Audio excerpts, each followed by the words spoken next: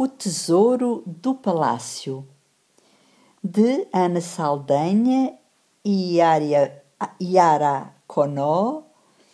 edições Caminho pela Nacional de Leitura, pré-escolar, 1º e 2º anos.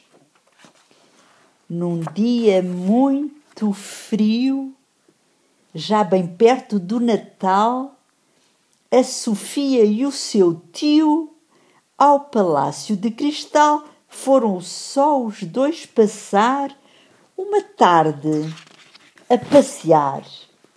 O Palácio de Cristal não tem luxo nem grandeza, nem lá vive uma princesa. É um parque bem real, com arbustos e recantos, árvores e um lago com patos. É nesse parque que está uma arca com um tesouro, que vale mais que todo o ouro da rainha de Sabá e pertence a toda a gente, a quem o tesouro tente. É a biblioteca, onde há histórias mirabolantes de reis, fadas e gigantes, e também da bruxa má, e atlas, álbuns e revistas em quantidades só vistas. Mal entraram, viram logo que era a gruta de Aladino. A Sofia e o seu tio primeiro jogaram o jogo de ver se ela era capaz de saber o que se faz neste sítio de magia. É que há livros aos milhares que, quando tu folheares, disse o tio à Sofia, vão, sem que o notes, levar-te ao circo, à China e a Marte.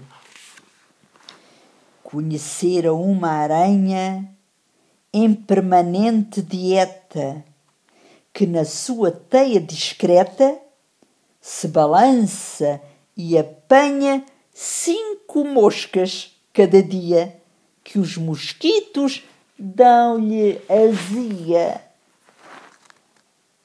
E também a fada Aurora, que se levanta bem cedo e do cimo de um penedo lança luz e manda embora os medos que sempre espreitam quando os meninos se deitam.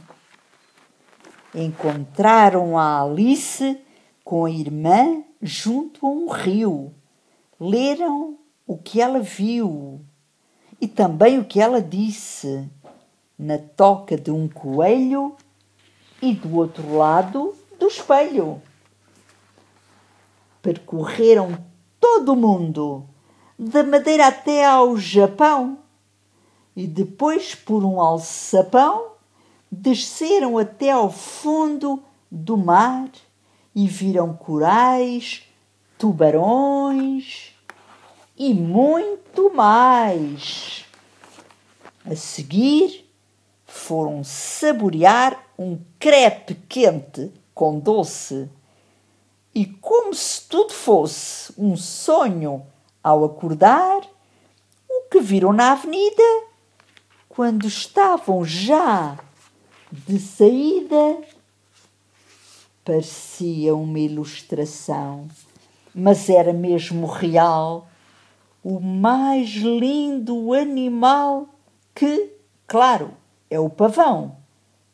Mas esta história da Sofia vai ficar para outro dia.